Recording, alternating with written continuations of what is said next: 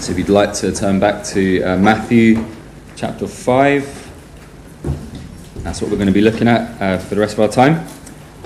And where are we? Well, we're about to hear from Jesus himself in his well-known titled Sermon on the Mount.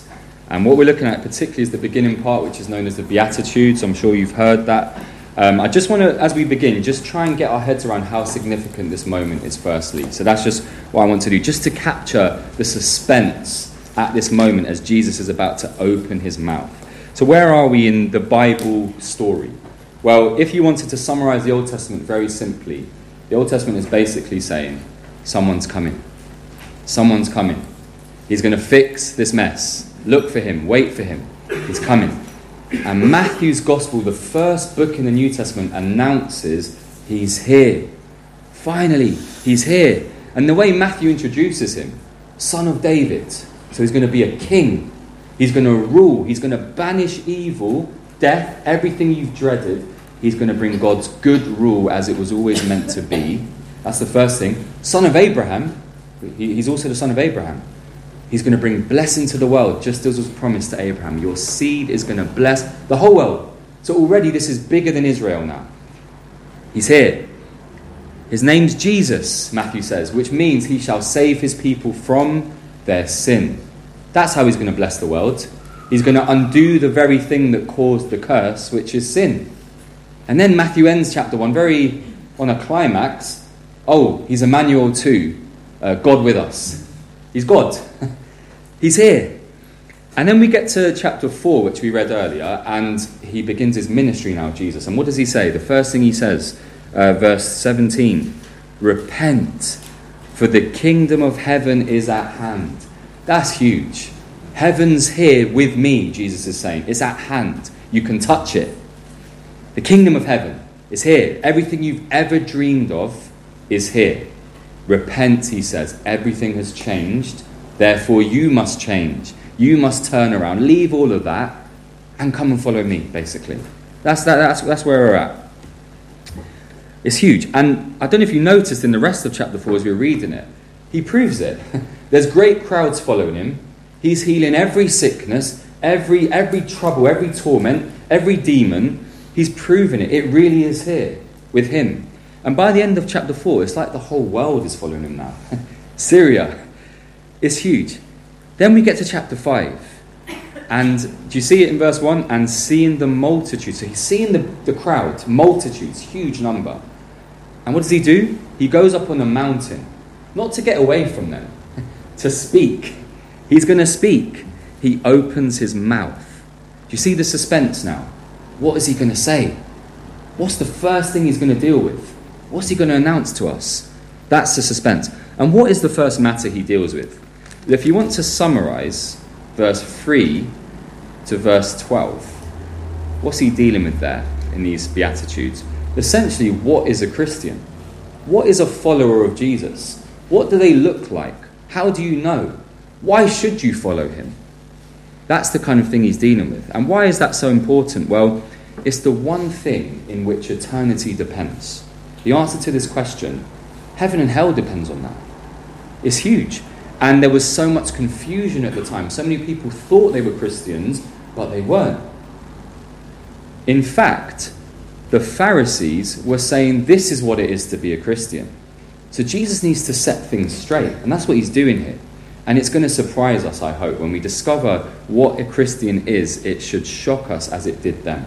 Now, note as well that he's speaking to both believers and the wider crowd watching on. He's speaking to both at the same time. He's directly addressing his disciples, which you will see in verse 2. He taught them. His disciples came to him. But it's in the hearing of the great crowds. So he's speaking to both, and it means both of us need to know this. If you're a Christian here today, we need to be refreshed and reminded what it is to be a Christian. But then also, if you're not a Christian here today, you need to know, because you should be drawn in by this, I hope, by the end of the sermon. So it's for everyone, what we're dealing with today. So I'm going to focus on one verse, which I hinted at earlier, and it's verse 6. Blessed are those who hunger and thirst for righteousness, for they shall be filled. So that's what we're dealing with today. But because we're jumping in the middle of that, we're jumping in the middle of his Beatitudes, right? I want to just briefly say what's happened up until now. So verses 3 to 5, what would we have learnt about the Christian so far? And I just want to summarize it in two simple things. Firstly, a Christian is the happiest person in the world. That's what you would have learnt so far. Why am I saying that? That word blessed. How many times does he repeat it? 1, 2, 3, 4, 5, 6, 7, 8, 9. 9 times. If you were in the crowd, that's the one word that would jump out at you, surely. Blessed. What does that word mean? It's talking about this deep inner happiness that is not given from the world. You can't find it in the world. It comes from above, from God. Therefore, the world can't take it away from you, and is unaffected by the world's circumstances. Now, that is what every single person longs for. If you were to summarize the pursuit of every human being, let's imagine all the things that human beings are going after today. Career, success, home, family, good and bad things, you name it. The root of them all is this: I want to be happy. Right? Surely. That's what every human being is looking for. Jesus is saying here, good. Yeah, it's good to want to be happy, but only the Christian is. Only they are blessed. Blessed are those. He's talking about certain people, the Christian. They've found it. Now, pause for a minute. Do you believe that this morning? Do you truly believe that you are the happiest person on earth? You should be. Do you live it? Do I live it? If someone was to look at my life, are they going to see that about me? Or are they going to see a grumpy, miserable Londoner driving around complaining about everything and they're in my way and, oh, the train's late?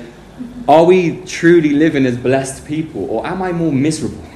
What do people see when they look at me? And again, to those of you here who maybe aren't Christian, when you look in at Christianity, is that what you see? Are you drawn into the blessed life? Is that what you think it is? Or is blessing out there in the world? That's the question we're dealing with here. Jesus saying, no, the Christian is. My followers are. Only them. So, that's the first thing. A Christian is the happiest person in the world. But secondly, a Christian is the strangest person in the world. Now, there's many ways Christians are strange. Quiche and slur, maybe, is on your diet. The way we dress. Christians are strange. But I'm talking about Jesus' description here, which, let's look at some of the words he uses. Verse 3, poor in spirit, mourn, and meek. That's the three things you would have discovered about a Christian, and they're strange to our world. Why? What do I mean? Well, poor in spirit. Imagine a poor homeless person who has nothing to their name, and they're completely dependent on others to survive. That's what a Christian has seen about themselves before God. That's what this is saying. And it's saying not just that they're on zero. It's not just that they don't have anything to offer God. It's that they're in minus.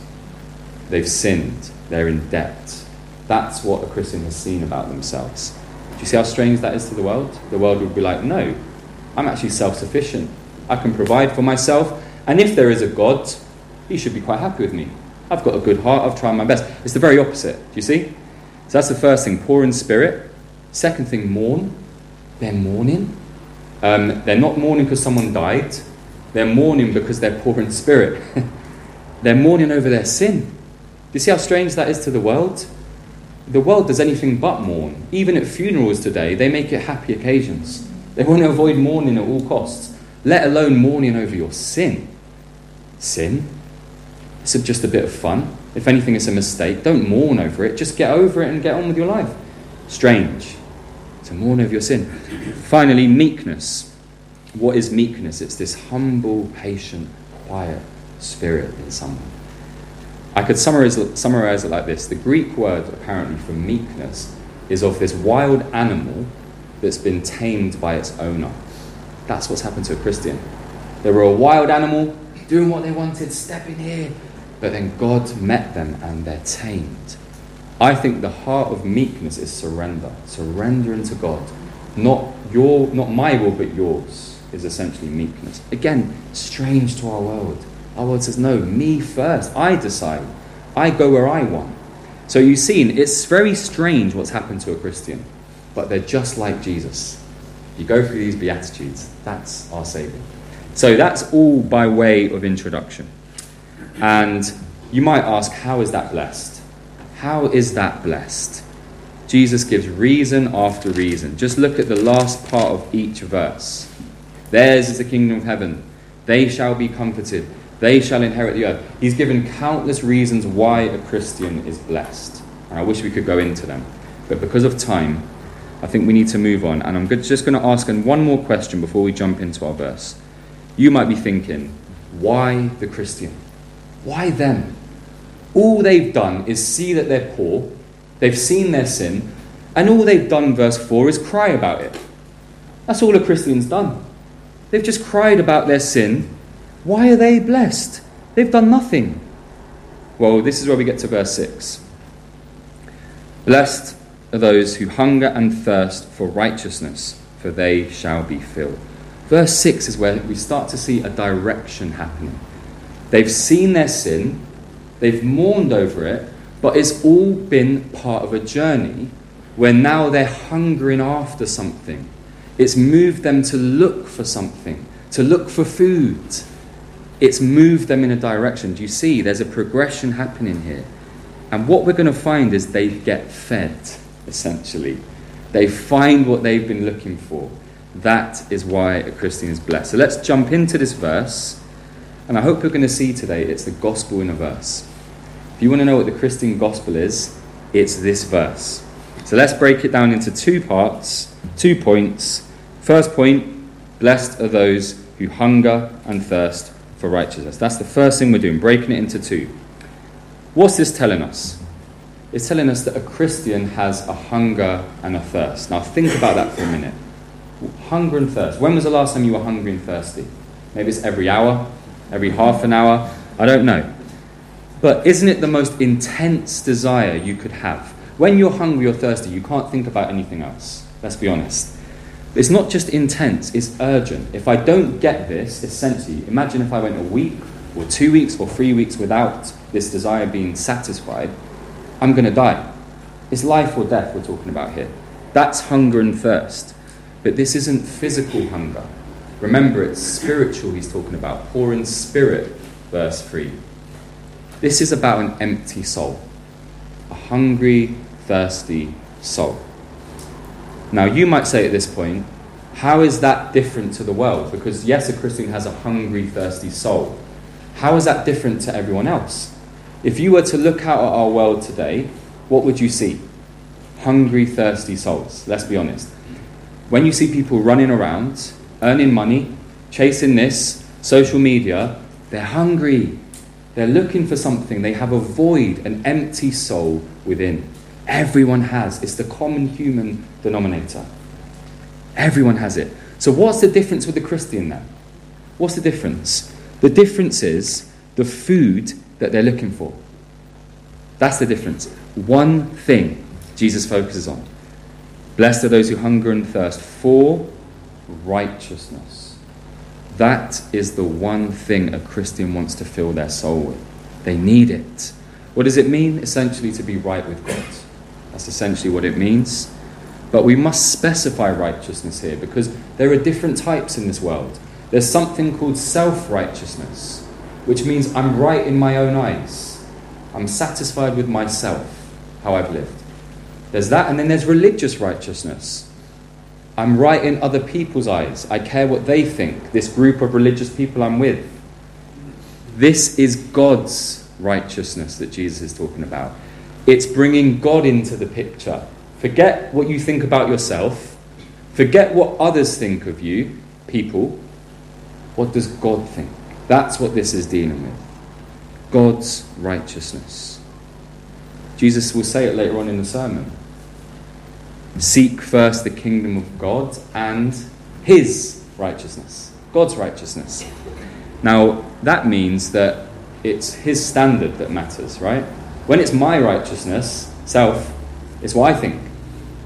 This is God's. What's God's standard? Well, we said it with the children's talk. Love God with all your heart, mind, soul, and strength. And love your neighbour as yourself. And if you want to know what that looks like, 10 Commandments. Have no other gods before me. Do not lie. Do not steal. We go through them. That's the standard. That's the righteousness that the Christian wants, is that. But note, it's a perfect righteousness as well. Later on in chapter 5, listen to what Jesus says. Therefore, you shall be perfect, just as your Father in heaven is perfect. The righteousness of God is perfect. Nothing but perfection will do. That's what a Christian's hungering for. But then there's more. It's a heart righteousness. Why am I emphasizing that? Well, it's a big thing that Jesus is dealing with in this sermon. Do you know at the time of Jesus there were people called the Pharisees and others as well. And all they were concerned about was outer righteousness. What I look like on the outside. How many times I pray. My good deeds that I do. My charity. Jesus is saying, no, the heart matters. Let me give you an example. Verse 27 of chapter 5. You have heard that it was said to those of old, you shall not commit adultery. Do you know, at that point, the Pharisees like, yep, check that off. Never slept with anyone who's not my wife. But Jesus says, but I say to you that whoever looks at a woman with lust for her has already committed adultery with her in his heart. He takes it to the heart. Have you lusted? That's the righteousness that God has and looks for. So, do you see that this is what a Christian hungers for? Isn't it overwhelming? You could say, who has this? They're hungering after something they cannot get. But that's the point. They don't have it. They see they don't have it. And that's why they hunger for it. They know they need it. They don't have it. So I'm going to hunger for it. I'm going to thirst for it. And they know also that there's nothing more important, because if they don't get it, they die. Just like if you don't get food or drink, you die. But this is eternal death in view. This is perishing in hell. If I don't get this righteousness, I am going to perish forever. It's serious. Now again, do you see how different this is to the world? The world has empty souls too. They share that with us. They're hungering too, yes, but they're hungering for different foods. You name it. Fill the blank. What's the world hungering after? Again, fame, pleasure, career. I could stand here and list 100 things, but never this. They will never hunger for this. And even if they look in the right area, let's say righteousness, they're going to stop at self-righteousness or religious righteousness. They're not going to search for this that I've just been explaining. But a Christian, Jesus says, a Christian is blessed because they're hungering after this. Why? Because it leads them to actually find it. That's the second part of the verse, second point. They shall be filled. Or, ESV, they shall be satisfied. It's a beautiful word. Satisfied. Filled. Let me picture it in a physical sense. So imagine you're hungry and there's this beautiful plate in front of you and it's got your favourite meal on it. What would be yours? Picture it in your head. Mine would be steak, medium rare, triple cooked chips, vinegar, peppercorn sauce. I'm satisfied. And imagine you eat it and it's just the right amount and you lean back in your chair and you're like, satisfied. Now imagine that for your soul. That's what we're talking about here. That void, that emptiness you've had in your soul all your life. Imagine that filled. It's hard to imagine because we've been promised it over and over again and it's never delivered. Think about the times when you thought you were finally going to get it. It was finally going to be filled. That thing I was chasing, I don't know what it was for you. A spouse, a partner, children, that goal you were going to reach in your career. I don't know what it was. Friends. I finally got the friends I've been looking for my whole life. But it never fills. Even the moment you get it, it doesn't fill. Jim Carrey, I quote this a lot, and thankfully I'm in a new church now because everyone knows me for quoting this. Jim Carrey said this: I hope that everyone gets everything they ever dreamed of so they can find that it's not the answer. He's basically saying, I reached the top of everything I thought was going to fill me, and it's still not the answer. That's the experience of many today.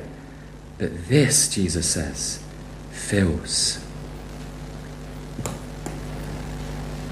They shall be satisfied. It's promised. And it's such a bold statement that it raises some questions that I'm just going to answer very quickly. Some questions based on this. What does it mean to be satisfied with righteousness? What does that even mean? Well, imagine this. Imagine you're standing before God and everything is seen. Your hidden thoughts, your secrets, that thing that no one else knows, but you do and God does. Everything's on show. Everything. Your whole life. And yet, you are fully accepted. You're filled with righteousness to the point that all your sins are gone. They're not even there. They're not even in view. There's no condemnation. You stand boldly. And you get to be with him forever. He's not casting you away. Eternal life. That's what we're talking about here. Being filled with righteousness, satisfied. Next question. Why is it righteousness that satisfies an empty soul? We have to ask that because our world, this is the last thing on the world's shopping list for their empty soul. Righteousness. Right with God. That's the last thing I need right now. Why is it righteousness that satisfies? Well, remember, righteousness is relational. It's about you and God. So it's saying that you have been made right with God. That's what your soul was made for. Your soul was made for God. I'm thinking of Augustine's quote, you made us for yourself, O Lord, and our hearts are restless till we find our rest in you. You were made for this, and it's sin that separated you. Do you know our empty souls began in Genesis 3? When Adam and Eve sinned, and they were cast out of Eden, that's where the empty soul began for the human race. And it's only when you're reunited back with your Maker that your soul is filled. That's why this satisfies. Because it brings everything that you've lost, everything that you were made for. More than that, do you know you were made to be like God? You were made in his image. You're never going to be satisfied until you are reflecting his image. That's the purpose for which you exist. So actually, only this can satisfy. Righteousness. Third question then. How did a Christian receive this? Do you note that it's not everyone? This isn't a blanket statement to the world. It's verse 6, blessed are those, a particular people. Christian, the disciples in front of him, in fact. How did they get it? Why the Christian? Remember, there's nothing special about them. They're not righteous. That's why they hunger for it. They saw they're poor in spirit. Think about the disciples in front of him, the likes of Peter, who says, depart from me, O Lord, I'm a sinful man. He's the one that's counted here, among all the rest. Why the Christian? Remember, scan through verse 3, 4, 5. They've been on a journey.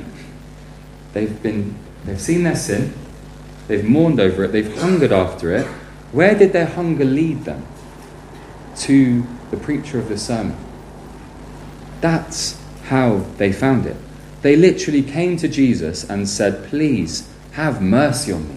Forgive me for my sins. I've wronged you. Fill me with your righteousness. They believed that he was going to do it, and he did. Then that leads to another question. How? Because it seems unfair. God is supposed to be righteous and holy. How can he just pronounce someone righteous just because they cried over their sin? That doesn't work. If I'm in a court and I did a horrible crime and I cry about it before the judge, is the judge just going to say, yeah, I feel in a good mood today, I love you, so you can go free? No. Justice. What happened to that? Well, here's the gospel. This is the beautiful hidden gospel underneath this verse. Jesus, the preacher of this sermon, the one who's saying these words, he lived fully as a man, but he was fully God at the same time. And he was the only person who was actually righteous. The only person. He was the only person who knew God in that way, as Father. But you follow Matthew's gospel through. Where does he end up? On a cross. And you look at him. What do you see? He looks unrighteous at the moment. He looks like a sinner. In fact, he looks like the worst of sinners because the cross was reserved for the worst of criminals. So you look at him and you're like, he doesn't look very righteous, does he? He's under the judgment of God. It says, cursed is everyone who hangs on a tree. He's cursed. Why is he there? What's going on? As I explained in the children's talk, he's taken our unrighteousness and punished and condemned so I can be called righteous. That's what's going on. He's in anguish on the cross so I can be satisfied forever. It's beautiful. Love. What can explain this other than love?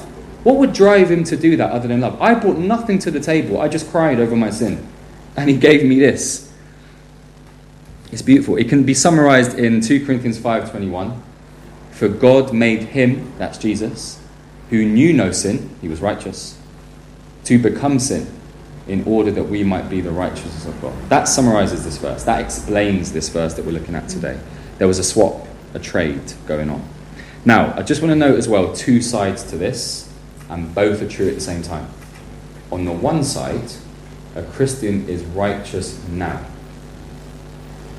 They taste it now, they're satisfied now, and that's justification. The big words, but it basically means that God has declared a Christian righteous right now because they trusted Christ, the righteous one, even though they still sin.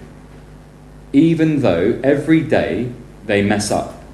They are once and for all pronounced righteous. So in one sense it's true now, but there's a second side. And that, I think, is the main focus here. Because Jesus says in verse 6, for they shall be filled. Future tense. There's a future element to this. And it's when the Christian is actually made righteous. In reality, sin has been removed even in its presence. They no longer are going to sin. When's that going to happen? When Christ returns. But until then, it's progressively happening. So you have to see both at the same time. Both are true. I'm declared righteous, but still I'm a sinner for now. But I'm being made righteous. Both are true. And it's so important to see both. And do you see again? All of this came because they asked. That is the ultimate difference between a Christian and a non-Christian. The Christian's over here, and they're not better than that person. In fact, they likely lived a worse life. Take me, for example. What's the difference between the two? It's that this person saw their need, they cried to God, they asked him to save them, they trusted that Jesus did it for them on the cross, and they've been made righteous. That's the difference. Faith. It's why there's that famous quote, the righteous shall live by faith. It's faith that does it. Faith. So I'm going to close now. And I want to just speak to two different people in this room. Christian, and if there's any non-Christians here today. Let's just first start with the Christian. I want to ask you two questions. Are you satisfied? You should be. Because you are righteous in Christ. No more condemnation for you. No more fear. It is finished, Jesus cried on the cross. Amen. You should be satisfied. Even though you've failed every day of your life since being a Christian, you've not met that standard that we've set. But you're righteous. You can approach God freely. Are you satisfied with Christ's righteousness? We should be the happiest people on earth. We really should. No wonder Jesus says blessed. We should be. Or are you looking for something else? Is it still not quite enough? Is Christ righteous? It's not enough for you, and I have to do this. God's still not pleased with me. No. Be satisfied now. He's done it all. But then I have to ask another question. And it's going to sound like a contradiction. Because remember I said there's two things true at once. The second question is, are you still hungry? You should be. Because we're living in this middle phase between Christ's first coming and his second coming. It's called the already not yet. We're already there, but we're not yet there fully.